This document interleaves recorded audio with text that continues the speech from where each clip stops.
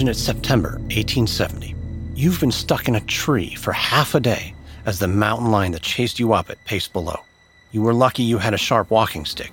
If you hadn't, you'd probably be the beast's latest meal. Now, several hours later, you think he's gone and step down into the cold snow. You were freezing. You've been freezing for days. You've attempted every idea you can think of to start a small fire, but you have no matches. Rubbing sticks together did nothing. How did this happen? This was supposed to be fun, an adventure.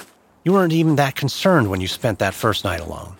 You were certain your expedition party would find you within the next day or two. But then your horse ran off with your food, gun, canteen, and camping gear. You are a 54-year-old retiree, hopelessly stranded, over 150 miles from civilization with nothing but the clothes on your back and a pair of opera glasses in your pocket. But wait, opera glasses? You immediately begin gathering dry leaves. You dig out the glasses and hold them over the pile, squinting up at the sun. This could work, you tell yourself, but you know it's more of a prayer. You are hungry. You are both frostbitten from the terrible cold and burned on one side, having fallen into a hot spring. Maybe this is how your story ends. Starving, burnt, frozen. But then you notice the faint smell, the smell of something burning. The leaves have started to smoke without you even realizing it. The opera glasses are working. You blow gently, and a tiny flame appears. You can do this. Your fire is small, but you can build it. A few more minutes, and you might just have your first warm night in days. Tomorrow, you will grab your opera glasses, force yourself forward, and find your way back to your home in Montana. This is a wild and untamed land, but you are stronger than you think. You will not surrender to the elements. You will not perish in this wilderness.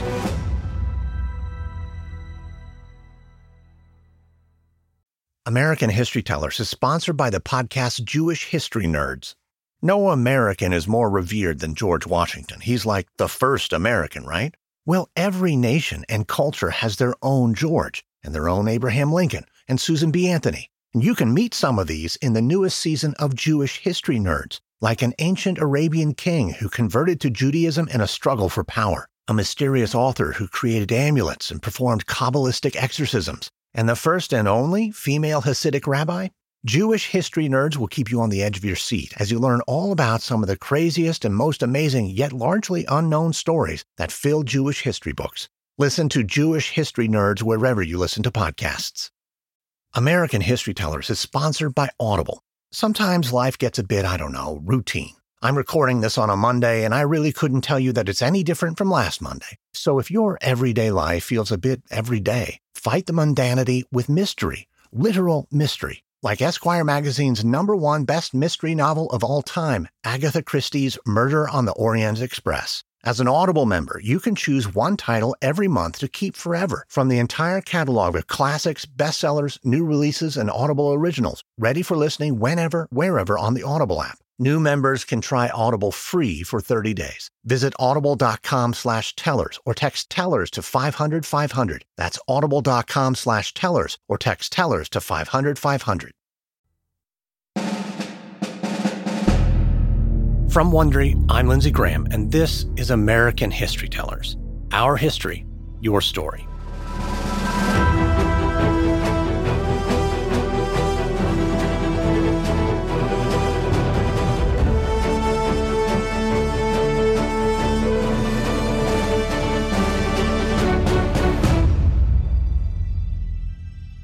That man stranded in the woods was Truman C. Everts. Everts had been a member of the Washburn-Langford expedition to Yellowstone in 1870 before he got lost. The goal of the expedition was to explore the unknown areas of Yellowstone and help generate publicity for the new transcontinental railroad being built in the area. The men responsible for the expedition were Jay Cook and Nathaniel Langford, two businessmen who understood the untapped economic potential for this land. Roaring rivers, geysers, bison. The beauty of Yellowstone wasn't lost on Cook and Langford. They understood the only way to exploit this natural wonder to its fullest potential would be to protect it. But rushing the creation and preservation of Yellowstone National Park would lead to the butchering of countless animals and the merciless displacement of Native Americans. This is episode 2 of our 6-part series on America's national parks, calling in the cavalry. While the Washburn-Langford expedition would prove to be one of the most important explorations of Yellowstone, it was far from the first. In 1804, two men headed west to explore the unknown parts of the United States, Captain Meriwether Lewis and Second Lieutenant William Clark. Lewis and Clark would come within 50 miles of Yellowstone, but they did not go inside it. That would fall to a young private from Kentucky traveling with their party. John Coulter was an excellent hunter, but he was barely literate and given to drinking and violence. Lewis and Clark lost patience with him. So in August of 1806, Coulter left the expedition to join trappers heading up the Missouri River. That journey would take him through the Yellowstone Territory, making him the first white man to see its splendor. Little's known about what exactly Coulter saw on his journey, but he returned with fantastic stories of one region, an inferno of hot springs and boiling geysers that would earn the name Coulter's Hell. The journey was apparently a transformative one. By the winter of just the following year, Coulter's reputation had transformed. He wasn't an illiterate drunkard, but was now viewed as another Daniel Boone, hardened by nature to survive in the most difficult circumstances. In the decades after Coulter first journeyed into Yellowstone, trappers and a variety of tribes would venture in and out of the area. White men searching for gold or traveling to the Pacific would wander through. But Yellowstone largely remained a mystery until the close of the Civil War. On July 2, 1864, Congress and President Abraham Lincoln signed a charter granting the Northern Pacific Railroad permission to begin work on the Second Transcontinental Railroad.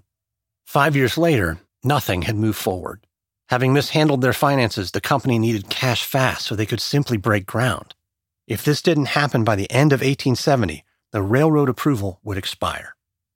Jay Cooke was a wealthy financier, made substantially wealthier from his recent funding of the Union Army during the Civil War.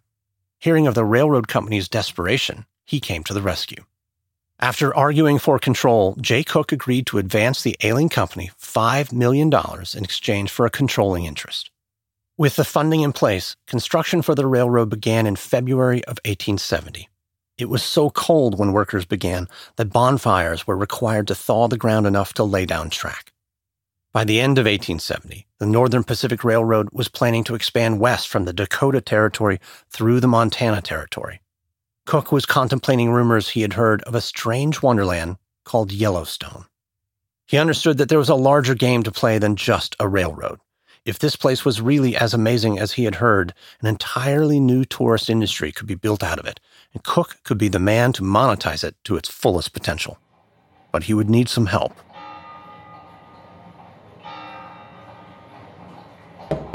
Imagine it's June 1870 in Philadelphia.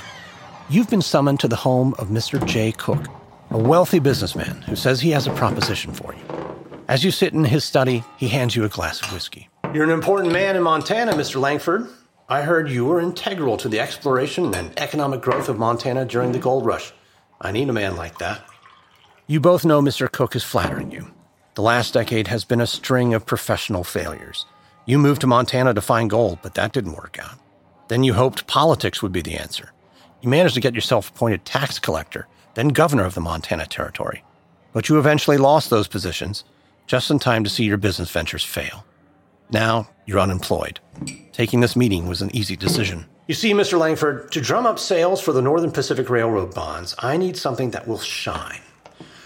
What have you heard about Yellowstone? About Coulter's Hell? Oh, just rumors. Bubbling mud pots, steam baths. Supposedly, you can catch a fish on a reel in one stream, then swing it around into a hot pool and cook it in a few seconds. Do you know anyone who's actually been there? No. It's likely just a tall tale. Cooke looks out his window and takes a sip of his drink. I think it's out there, and I want you to find it for me.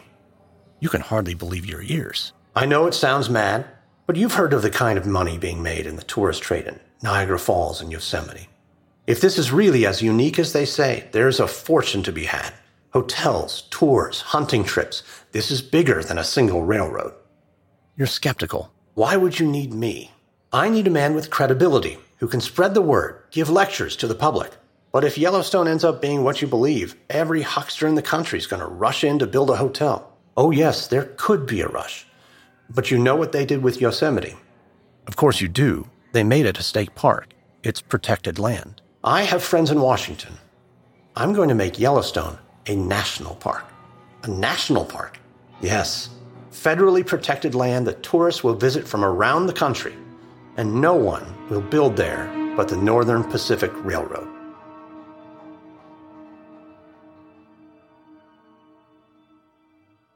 The man talking with Cook was Nathaniel Langford, a businessman and former politician, and it was those political skills Cook wanted. Cook had seen how the creation of Yosemite had enriched the Central American Steamship Company and the Union Pacific Railroad. He hoped Yellowstone could do the same thing for the Northern Pacific.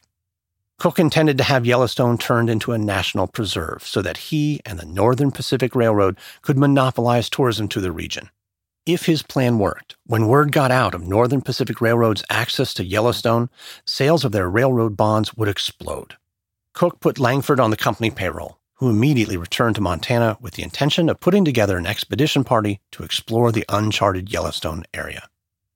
By August 1st, 1870, Langford had enrolled 20 men to join his party. Unfortunately, rumors of raids by members of the Crow Nation scared most members of the party into backing out.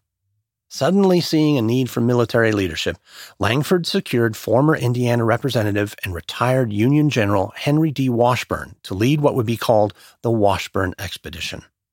General Washburn had the reputation as a trusted leader who could be counted on to face the unforeseen dangers ahead. And with a military escort, Langford found it easier to collect the type of high-profile men he was looking for to help bolster the visibility of the expedition. Party members now included a judge, a lawyer, a writer, the president of one of Montana's first banks, and the son of a U.S. senator. Also among these men was Truman C. Everts, a retired assessor for Montana's Internal Revenue Department, who brought along his opera glasses. Their military escort in place and the men assembled, the Washburn-Langford expedition was ready to go. After several false starts due to weather, the expedition left Helena, Montana on August 17, 1870. Over the next month, the group marveled at Yellowstone's wonders. The region was unlike anything they had ever seen. One of the expedition's members, Lieutenant Gustavus Cheney Doane, would later write in his report of the trip, "Everything beneath has a weird and deceptive appearance. The water does not look like water, but like oil. In the clefts of the rocks, hundreds of feet down, bald eagles have their eyries, from which we can see them swooping still further into the depths to rob the ospreys of their hard-earned trout.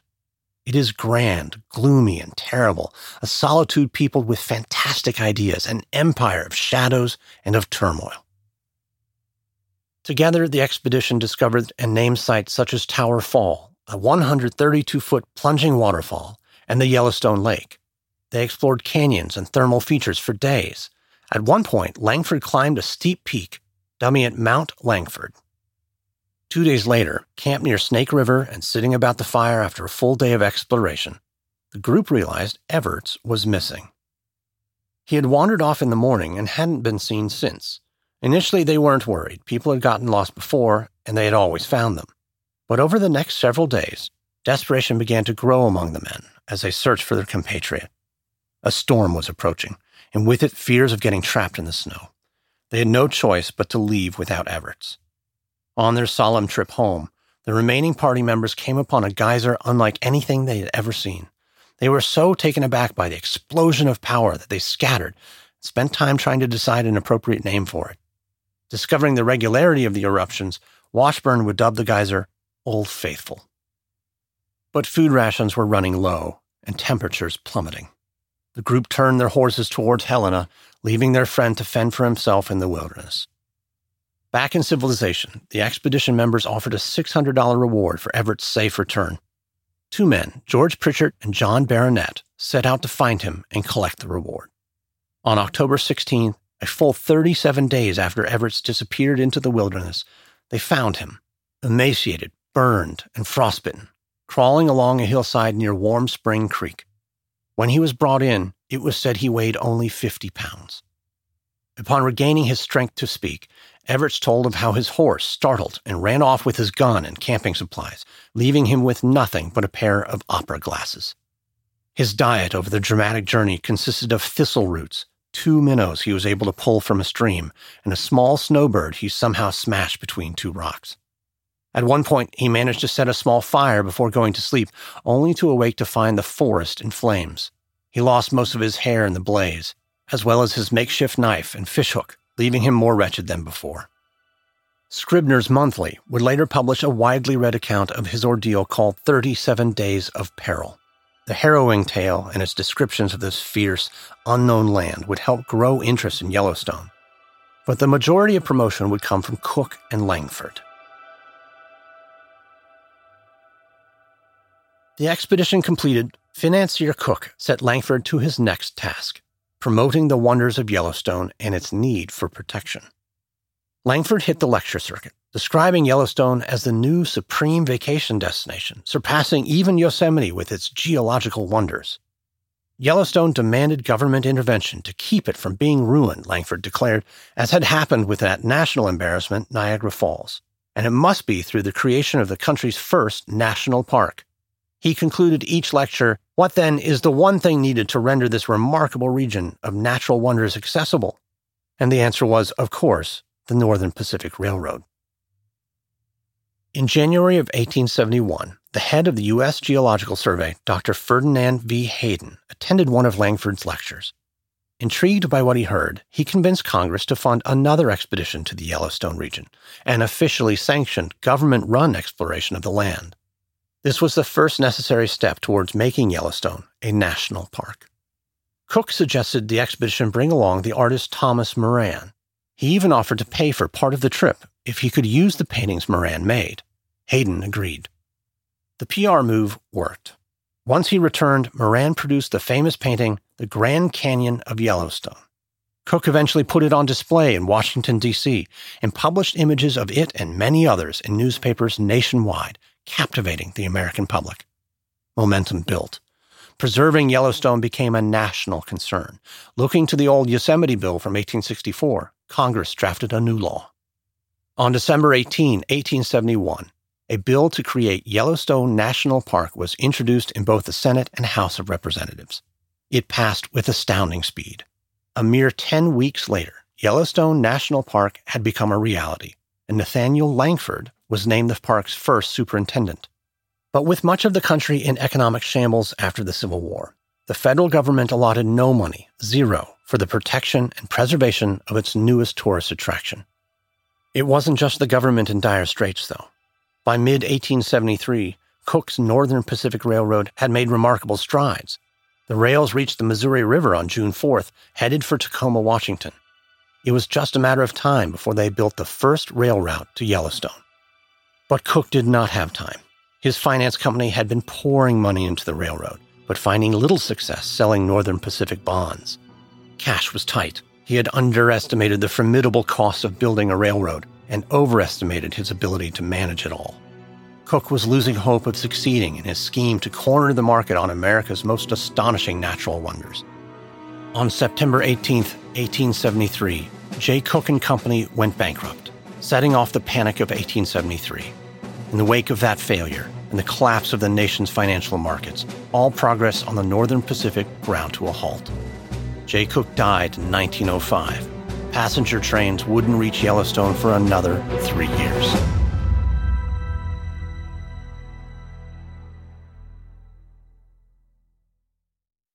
Apple Card is the perfect cashback rewards credit card.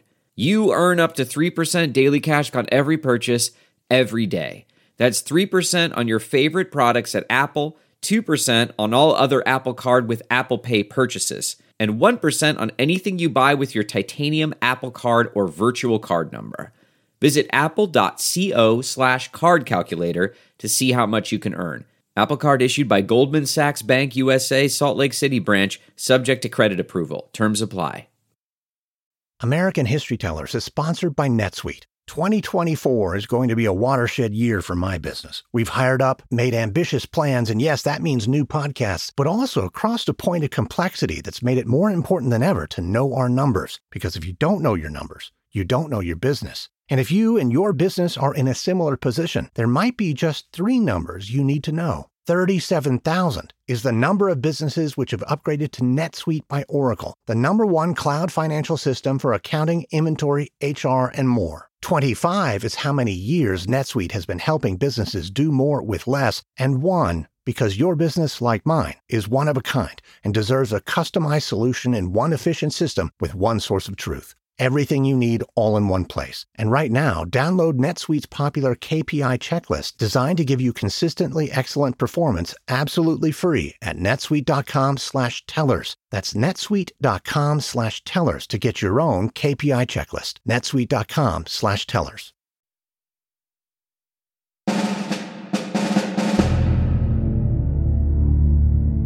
By the summer of 1877, the Nez Perce tribe was in crisis.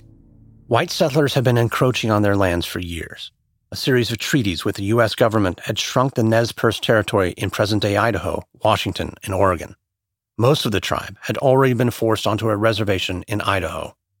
But a small band of Nez Perce in Oregon, led by Chief Joseph, was resisting. Finally, the Bureau of Indian Affairs demanded that they go too. The U.S. Army gave the Nez Perce 30 days to evacuate their lands, at the height of summer, when the rivers would be high and most difficult to cross. Chief Joseph reluctantly agreed. That summer, about 800 men, women, and children set out for Idaho. But along the way, some young Nez Perce warriors broke off from the main group and attacked a group of white settlers, killing 4 men. They saw the raid as revenge for some of their relatives who had been murdered by whites. Those deaths changed everything. The U.S. Army set off after the Nez Perce to punish them for the attack. What started out as a peaceful journey became a series of military standoffs as the Nez Perce fled towards safety in Canada. Eventually, they reached Montana, and the Nez Perce met up with some allies. They thought at least for the moment they were safe, but the tribe did not know that the U.S. Army stationed in Montana also had orders to pursue them. On August 9th, Colonel John Gibson and his forces attacked a Nez Perce village at Big Hole, slaughtering women, children, and elders. Over the 2-day battle, the Nez Perce managed to fight back, but they suffered devastating losses, and the army was still in pursuit. Following the Battle of Big Hole, a small group of surviving Nez Perce broke off from the rest of the tribe and fled. 2 weeks later, they would arrive in Yellowstone, seeking refuge. But the vast wilderness was no longer a haven. It had become a tourist attraction. Imagine it's August 24th, 1877. You've been camping for several days in Yellowstone with your 2 sisters and brother-in-law. Initially, you had some reservations about coming after you heard about some problems the Army was having with the Nez Perce tribe. But then an Army officer near Fort Custer assured you that Yellowstone was perfectly safe. Indians never come into the park, he said. And so far, so good.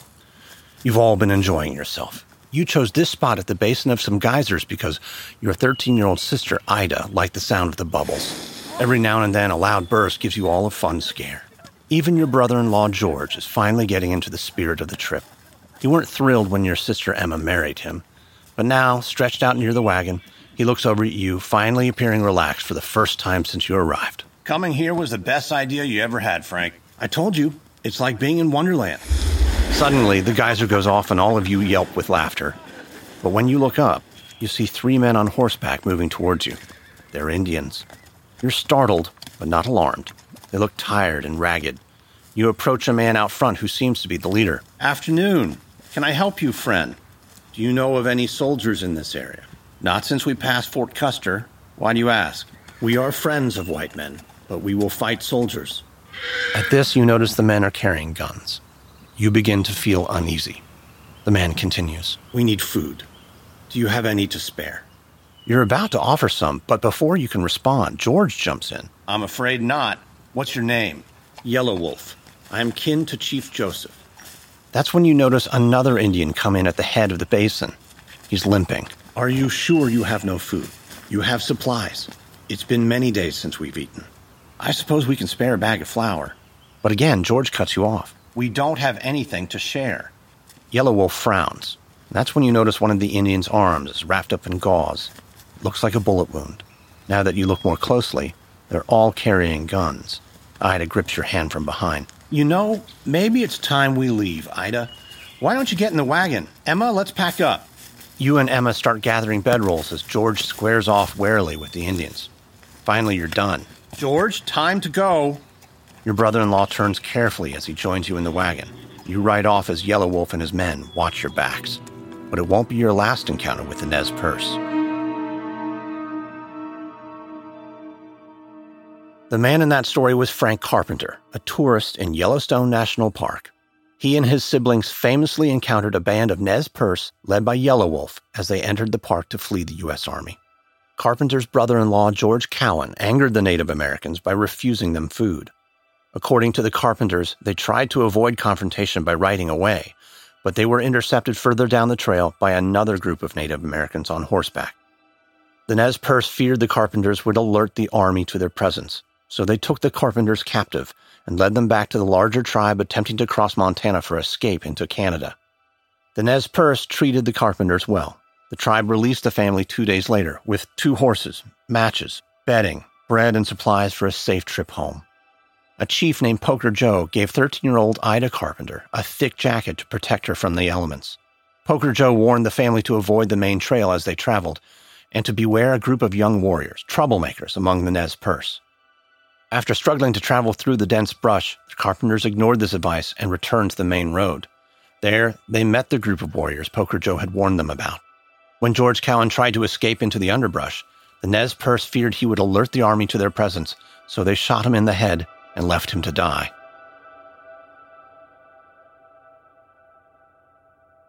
Cowan did ultimately survive, along with the rest of the Carpenters. The remainder of the Nez Perce managed to get within 40 miles of the Canadian border before Colonel Nelson Miles and his regiment overtook them. About 250 women and children managed to escape across the border and connect with Sitting Bull in Canada. But with the rest of the tribe pinned down for 5 days, Chief Joseph finally gave word to his people to surrender. From where the sun now stands, I will fight no more, forever. When the Nez Perce entered Yellowstone, they were using a web of intricate trails that native peoples had forged in the park over generations. The tribe was hoping to flee over a route they had previously used to cross the Rocky Mountains into the northern Great Plains for buffalo hunting. These trails weren't only made by the Nez Perce. Tribes like the Shoshone, Crow, and Bannock had used Yellowstone for everything from hunting to burial ceremonies. They mined obsidian, a glass-like stone created by volcanic action, for use in making arrowheads and other tools. They used fire to clear underbrush and drive out insects from camping areas. They hunted big game. The Native Americans' footprint on Yellowstone was literally everywhere. But when Yellowstone became a national park, many of its backers insisted the area was a pristine, empty wilderness, untouched by humans. They would describe Indians as roaming, rootless creatures with no connection to the land. The impact of Native Americans on Yellowstone would be erased. Hunting became one of the biggest sources of tension with Native Americans. Tribes had been hunting on these lands for generations, but now the Yellowstone authorities were suddenly scrutinizing their every move. The Bannock tribe especially came under fire. Yellowstone's second superintendent, Philetus Norris, accused members of hunting more than they needed. George Grinnell, the editor of Forest and Stream magazine, wrote that the Bannock were slaughtering in such quantities as to have tons of meat hanging from scaffolding. He criticized so-called bands of roaming savages who would waste and destroy the park. Teddy Roosevelt was a U.S. Civil Service commissioner at the time. He argued, the destruction of forests and of game caused by these Indian hunting parties is a serious evil. Grinnell and Roosevelt were both gentlemen hunters who shot animals for sport. They believed in the principles of fair chase. To them, Native American hunting parties, where tribes corralled and killed animals for food, seemed unsportsmanlike, even illegal. Together, they would fight to keep Native Americans out of Yellowstone. But Native American hunting wasn't the only concern. White poachers were roaming freely through the park, collecting animal trophies. Superintendent Norris reported that between 1875 and 1877, at least 7,000 elk have been slaughtered. General William E. Strong, a friend of George Grinnell and another ardent conservationist, reported that just in the winter of 1875, over 4,000 elk were killed by professional hunters in the Mammoth Spring Basin alone. Their carcasses and branching antlers can be seen on every hillside and on every valley. For Grinnell, these atrocities committed by whites were even worse than hunting by Native American tribes. Whites, he felt, should know better. He wrote about it in his magazine. It is popular to make a great fuss about the harm done by whites who, by virtue of the color of their skins, are supposed to have the right to burn and destroy at will. Yet, it is a matter of common knowledge that white kill game out of season and for hides, and are seldom or never punished for it. General Strong believed the park administration was to blame. How is it that the commissioner of the park allows this unlawful killing? He would ask. There was a simple reason. The first 2 park superintendents were almost never there. Impressed by Nathaniel Langford's expertise and love for Yellowstone, the federal government had offered him a position as the head of the park in 1872. But the job offer didn't come with a salary, so Langford kept his full-time position as a bank examiner. Often, he wasn't able to visit the park for years at a time. With no oversight, rock formations were defaced, poachers ran amok, and Native Americans continued to hunt. Langford would repeatedly petition Congress for funds, but he was ignored. Eventually, Congress blamed him for Yellowstone's deteriorating condition. He was fired after 5 years on the job in 1877. The following year, Congress began appropriating funds for the park's management. Philetus Norris, the second superintendent, did better, but he too only visited Yellowstone briefly during the summers and early autumn. While more present in the park than Langford, Norris would also be ousted after 5 years.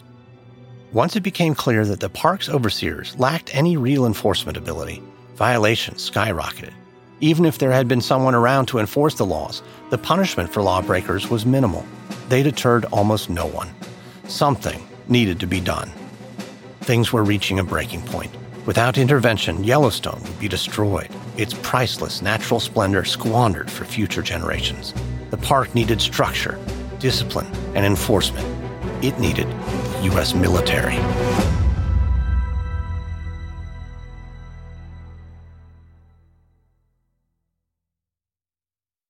Say hello to a new era of mental health care. Cerebral is here to help you achieve your mental wellness goals with professional therapy and medication management support 100% online. You'll experience the all-new Cerebral Way, an innovative approach to mental wellness designed around you. You'll get a personalized treatment plan from a therapist, prescriber, or both in a safe and judgment-free space. Your Cerebral therapist or prescriber will outline a customized plan with clear milestones along the way, so you can get to feeling your best. With Cerebral, you're not alone in your mental health journey. We're here to empower you to live a fulfilling life. So take that first step towards a brighter future and sign up today at Cerebral.com/podcast and use code WONDERY to get 15% off your first month. Offer only valid on monthly plans. Other exclusions may apply. Offer ends July 31st, 2024. See site for details.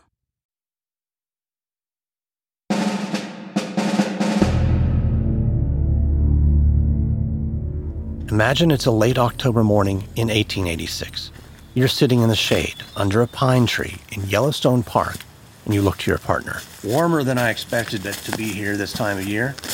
I'll take the heat of Yellowstone over the morning drills of Custer any day. He's right. It's definitely nicer here than at Fort Custer. You came to Yellowstone back in mid-August with Captain Moses Harris and 50 other cavalrymen to bring some order to the park. What, you think he's still out there? Oh, he's out there. When you started, you were catching poachers and loggers every other day. But now, they're getting smarter. They're still hunting, but the poachers have started tracking the patrols and waiting for the soldiers to leave an area before they start back up again. But we looked around already. We didn't see anything. That doesn't mean they aren't here. You heard what Lieutenant Goggins said. They've been building hidden cabins in the ground and rock formations. 2 days ago, you stopped searching, but you know they're still here. You found a blood trail, probably an elk, and know the poacher is just waiting for you to leave. They test if you're still here by firing their guns into the air and checking to see if anyone comes running. They fired twice yesterday. They must have seen you because they never came out of their hiding spot. Now it's your turn to hide. That's when you hear it. Stay down, in the brush. From the bushes, you peer at the rock formations in the distance. Your partner calls out from behind a dead tree stump. You find something? Nothing yet. Suddenly, a glint of sun. You've got him. Wait, I've spotted him. He's camped out between some rocks, and he's peering out with binoculars over the trees. He's still looking, so he probably didn't see us. I say we wait until dark. We know where he is now, so let's get him when he isn't expecting it. Why? Why? Yeah, why? What are we going to do with him? We can't arrest him, can't charge him with a crime, so we take his gun. So what? You know it ain't his only one. The very best we can do is banish him from the park, but he'll just sneak in back tomorrow, and the day after, and the day after that.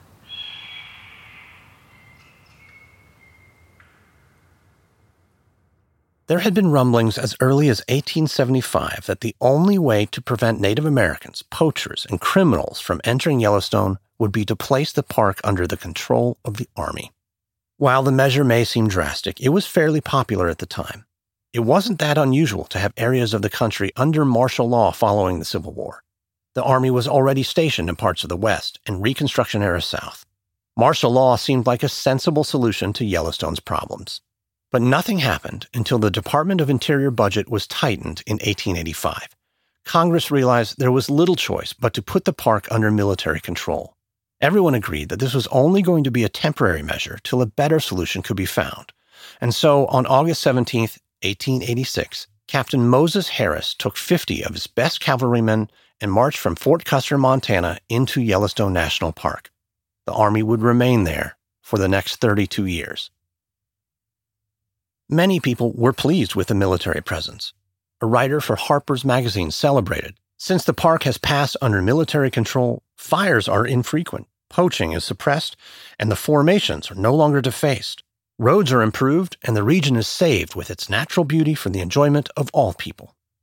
John Muir, by now a famed conservationist, was pleased with the cavalry's efficiency in managing and guarding the park. "Uncle Sam soldiers are the most effective forest police," he declared. One of the Army's key decisions was to create an official entrance to Yellowstone. The hope was to better monitor those who entered and exited the park. In 1897, the Army began requiring visitors to surrender their firearms upon entry. They would seal the guns with tape and wax and check to make sure the seals were still intact when the person left. The Army's control over the national parks was so popular and deemed so effective that in 1890, the Department of the Interior decided to send troops to Yosemite and Sequoia as well. But even with all the new patrols and precautions, the poachers kept coming. With the laws lacking any kind of serious punishment, people continued to break them. This all changed on March 13, 1894, when a party of ski cavalry, accompanied by a reporter and photographer from Field and Streams, discovered a poacher named Edgar Howell skinning a freshly killed bison.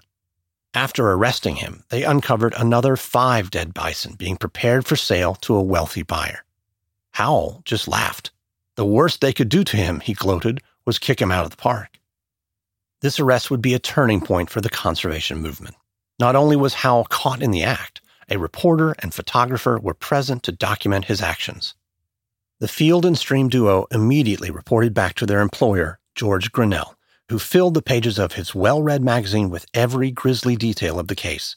Knowing that Congress was skeptical of forcing legislation to protect game animals, Grinnell began printing editorials, demanding politicians take action. He even called upon his readers to write the representatives. With the help of some influential friends, the story seeped into the national press. Congress suddenly became inundated by petitions and letters from an outraged public. One of them was Teddy Roosevelt, still a U.S. Civil Service Commissioner in Washington. He reached out to every congressman he knew to join the chorus calling for better federal oversight, saying Howell should have been sent to prison for 6 years. A friend of Roosevelt summarized his feelings about the poacher to the Yellowstone superintendent. "Roosevelt says you made the greatest mistake of your life in not accidentally having that scoundrel killed, and he speaks as if he would have shot him on the spot." On May 7, 1894, President Grover Cleveland signed the Lacey Act. The landmark bill banned the killing, wounding, or capturing of wild animals within Yellowstone. Anyone found guilty would have to pay a $1,000 fine, do jail time, or both. For the first time, there were penalties attached to hunting or poaching in the park. The bill even created a new salaried position to make sure these protections were enforced. A month after the law passed, John A. Meldrum was named the first Yellowstone commissioner. Before, park superintendents had to deal with wildlife violations on top of their other administrative duties. The commissioner's job would be to look out for Yellowstone's flora and fauna full-time. Meldrum would live in the park, monitor complaints, and punish anyone caught violating the law. These provisions would later be extended to all national parks. The bill was hailed as a success by nearly everyone, except Roosevelt, who said the law was by no means as good as he would have liked. But he did admit it was a good deal better than the present systems, and at least gives us a groundwork on which to go. As the 19th century came to a close, proper oversight and stricter protection laws helped turn Yellowstone around. Rock formations were no longer defaced, and poachers were finally banished. But what was true for poachers was also true for the Native Americans. They would never again find peace in Yellowstone. When the idea of making Yellowstone into a national park was first set into motion, no one could have imagined the larger effects it would have on America's love for nature. Before the decade was over, 3 more national parks would be established with federal protections: Sequoia, Mount Rainier, and even Yosemite, the California state park that had inspired Yellowstone's creation. But just as with Yellowstone, the creation of these parks would come at a price. With each new park would come more violent displacement for Native Americans. Lands that tribes had enjoyed for generations were stripped away in the name of conservation, in service of a movement that would find its most ardent champion thrust into the highest seat of power by an assassin's bullet. On the next episode of American History Tellers, with Teddy Roosevelt taking the reins, a new progressive era sweeps the nation, and environmental conservation becomes more than a trend. Elsewhere, Roosevelt's attempts to help ranchers in the West will have disastrous consequences for the environment.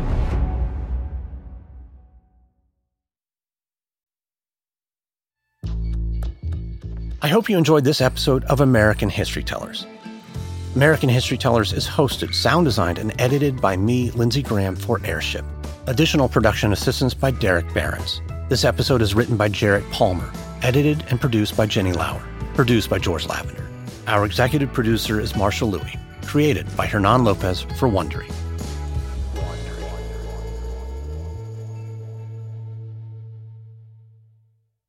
Hey grown-ups, the Cat in the Hat Cast is a new podcast from Wondery, perfect for the whole family. Join the Cat in the Hat and your favorite Dr. Seuss characters as they get whisked away on a new adventure every week. Fish dreams of creating his very own polite and quiet podcast. That is, until he gets a surprise visit to his Fishbowl podcast studio from the Cat in the Hat himself, and it becomes very clear that the cat has other plans for the podcast. And those plans are the opposite of quiet. Sing along to new favorite songs, try your luck at Titanic tongue twisters, have some fun with wondrous wordplay, and most importantly, bring your family along for all of the adventures in the Cat in the Hat Cast. Follow the Cat in the Hat Cast on the Wondery app or wherever you get your podcasts. You can listen to the Cat in the Hat Cast early and ad-free on Wondery Plus. Join Wondery Plus in the Wondery app or on Wondery Kids Plus on Apple Podcasts today.